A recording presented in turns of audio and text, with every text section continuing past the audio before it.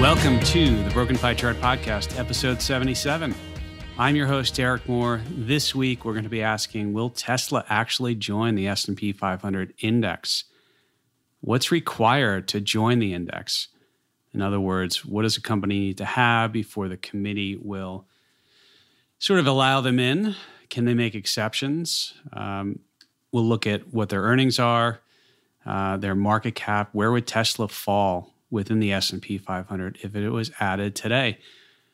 And when do they make changes? And what are some sort of historical things that happen with indexes? So without further ado, there was first of all, what are the general requirements to go into the S&P 500 index? And why do companies, why do some investors want that to happen? Well, one of the main reasons why is, in theory, if you're added to an index, if index funds, so, the SPY, let's say, or the Vanguard, S&P 500 equivalent, Fidelity, anybody has, an S&P 500 index fund, in theory, those indexes, which hold a lot of money, would have to go out and purchase shares. So often, if people think a stock is going to be added to an index, they might think that's good. They might want to own that. Obviously, getting dropped from an index, wouldn't be as good. And by the way, Tesla is already in a big index. They are a member of the NASDAQ 100 index. And that NASDAQ 100 index is a market cap weighted index. And so you take the number of shares outstanding times the price, that gets you the market cap. No surprise, Apple is the largest weighted. They make up a little over 12% of the index. Microsoft, a little bit over 11. Amazon, a little bit over, just shy of 11. So Apple, Microsoft, and Amazon make up, over 32% of that index. Tesla, as of the recent data I have, they actually are number 7 on a market weight, a percentage of the index. The larger the stock, the more impact it has on the index. And they were about 2.6, if we round up a little bit, based upon, their recent closing price. So they're already in the NASDAQ 100 index. And generally the NASDAQ 100, from memory, I think you have to be NASDAQ listed. I don't know if they still require NASDAQ listing. I'd have to look at that. But U.S. companies in there. But so what does it take to get into the S&P 500? And as you'll hear in a second, they've got an earnings report coming up.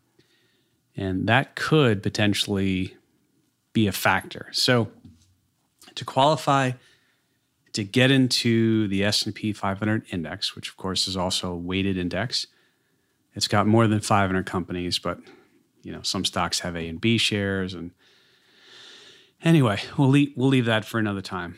But to qualify to be in the index, according to some of the guidelines, must be a U.S. company, have an unadjusted market cap of at least $8.2 billion. So remember, that's the number of shares outstanding times the price of the company.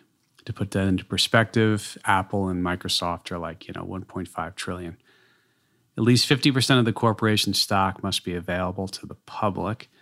So if it's too closely held, right, that would be a problem. Stock must be at least $1 per share. Certainly Tesla meets that. It's got to file a 10K. At least 50% of its fixed assets and revenues must be in the United States. And here's the one that kind of has some people on the edge of their seat. And finally, and this was, I found this by Googling this. You can Google, there's an article by The Balance. I knew most of this, but I wanted to provide a reference. Of course, I'll put this and other things in the show notes. But they say, finally, it must have at least 4 consecutive quarters of positive earnings. And, they don't mention it in their article, but I know it's mentioned other places. I believe the last quarter has to be positive. So, that's, as we look at Tesla, where does that put them? Well, Certainly they meet on the idea of the market cap. Now, they've been quite volatile. And I took a look the other day and, remember when their price was something like 1,700, I think it closed Friday at something like 1,500. They actually, if they would have been in the S&P 500, they would have been on a weighted basis in the top 10. So they closed on Friday, I believe, right about 280 billion. Let me look at this just to make sure and give you the right number. About 278.2 billion is their market cap. All right. But here's the issue with them. They have had 3 quarters in a row of positive EPS or earnings per share. You look back, so they reported April 29th, positive $1.14, positive $2.06. Reported at the end of January. Reported in October of last year, positive 186. Prior to that, their previous, this is July of 2019, they were negative 72 cents per share. I'm not sure if these are, GAAP, generally accepted accounting principles, but you get the idea, right? So here's the issue. They're going to report earnings, or scheduled to report earnings July 22nd. Looks like the estimate, and the estimate is actually, so the consensus analyst estimate is actually negative 0.28, so negative 28 cents per share. And that's actually up. It was negative $1.59 back on April 17th. So analysts have adjusted their earnings estimates up, but we'll see. They would have to, at least according to the criteria, it seems to be, the general criteria, they would not have the most recent quarter of positive earnings, and they certainly would not have 4 quarters in a row of positive earnings. So, July 22nd, if you're somebody who is waiting to see if they meet, the general criteria, that is yet to be determined. Now, in a Fortune article, and I will link to this as well, let me see who the writer here is, Jen Weitzner. I hope I pronounced her name right. If I didn't, I apologize. Wrote an article. I'll link to it. One of the things that she makes mention of is that apparently there is, let me find it in the article. They're saying the committee, she actually in the article points to a Bloomberg Intelligence article and says there's a little bit of fine print in the S&P Dow Jones Indices official documents, and that is the committee reserves the right to make exceptions when applying the methodology if the need arises. Such discretion, the analysts argue, is an acknowledgement the index rules occasionally need to be overridden. I think in that they also made mention in the article. It's unclear, though, if the S&P committee has ever actually bent its own rules. Somebody for a spokesperson for S&P Dow Jones Indices had told Fortune. So not sure if, they actually have ever done a change like that where they've actually overridden it, but according to their methodology. Now, by the way, let's say they report earnings on the 22nd and the committee says, hey, that's great. We're going to put you in the index. Generally, what happens is, now they did a rebalance in June, and I can't remember if they actually put off the rebalance that was supposed to happen. And, they were supposed to do one probably in April, but I'd have to double check. But they're not scheduled again to do another rebalance until September 21st. And so the article in Fortune, that same one, also says the committee does meet monthly and could potentially make changes to the index's constituents then. But it also rebalances the index each quarter, and that's not scheduled to happen, as I mentioned, until September 21st. So it's and they also mentioned too, changes to the S&P 500 aren't made based upon when a company gains or loses eligibility, but rather whenever the index committee deems necessary. And they say all that's to say there's no future date on the calendar when next changes will be made. They do mention, though, that in the past, typically they've done the announcement anywhere from 4 to 10 days ahead of when it actually takes effect. So that gives you an idea. So we kind of went over why it's a lot of people perceive it to be a good idea if you're in an index. Why? Because the indexes have to buy you. Where would the 278 billion in market cap, where would that put them? It actually would put them a little bit ahead of, I kind of pulled up some of the market caps from the other day. And if I do a sort based upon market cap, as I said, 1.67 trillion is Apple, 1.5 trillion, Microsoft, 1.4 trillion, Google's over $1 trillion. And then if Home Depot is the one, they're 280 billion. So based upon Tesla's market cap as of Friday, if they were in the index already, they would be a little bit below Home Depot and ahead of Intel. Intel's 254 billion. Those are dynamic. Those are going to change. As I said the other day, I think the other day when they reached their all-time high, there was something like 380 billion. Imagine that. It's like just 100 billion difference in a couple of days in market cap. But they actually would have surpassed Walmart and J&J.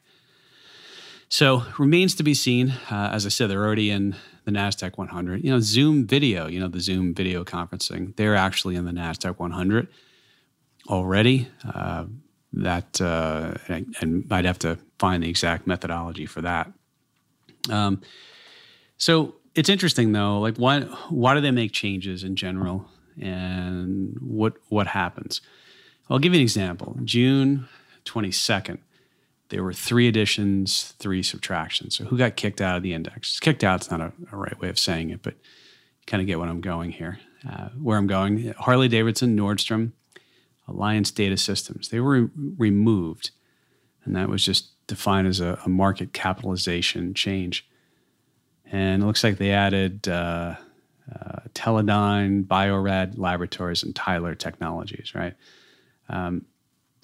More recently, one of the names that's probably if you watch any TV or you get a newspaper, because they always give you those inserts, Domino's Pizza was added May 12th to the index.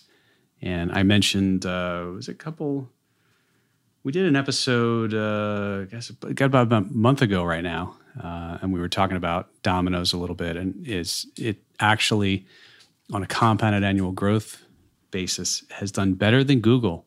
They IPO'd right around the same time, so I'll certainly link to that. That's where I had a guest, William Rind, on, and we talked a little bit about Domino's. It's a technology company.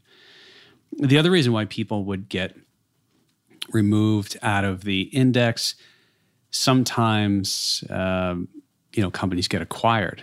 So, for example, let's say Apple acquired Amazon. Okay, I'm just hypothetically talking, right? Well, let's say it was an all-cash deal and there's no more Amazon stock. There's only Apple stocks. Okay, so Amazon would get removed from the index. Okay, sometimes things are moved to other indices. For example, August of 19, Foot Locker was removed from the S&P 500 and moved to the S&P Mid-Cap 400 index. Okay, so companies come in and out. It's a living, breathing thing, and it does slant towards momentum, because the larger the company, the more weight it has in the index, and the more it affects how the index changes. So most of these are market cap weighted. The Dow Jones is sort of the outlier. They actually are price weighted. So you could have the largest stock on a market cap basis.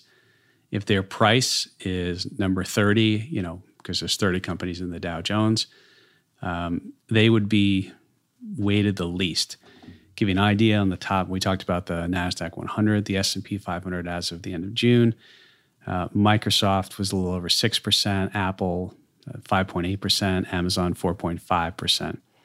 And then you have, so if Tesla did go into the index, by my calculations, it would probably be, probably like 0.7-ish%.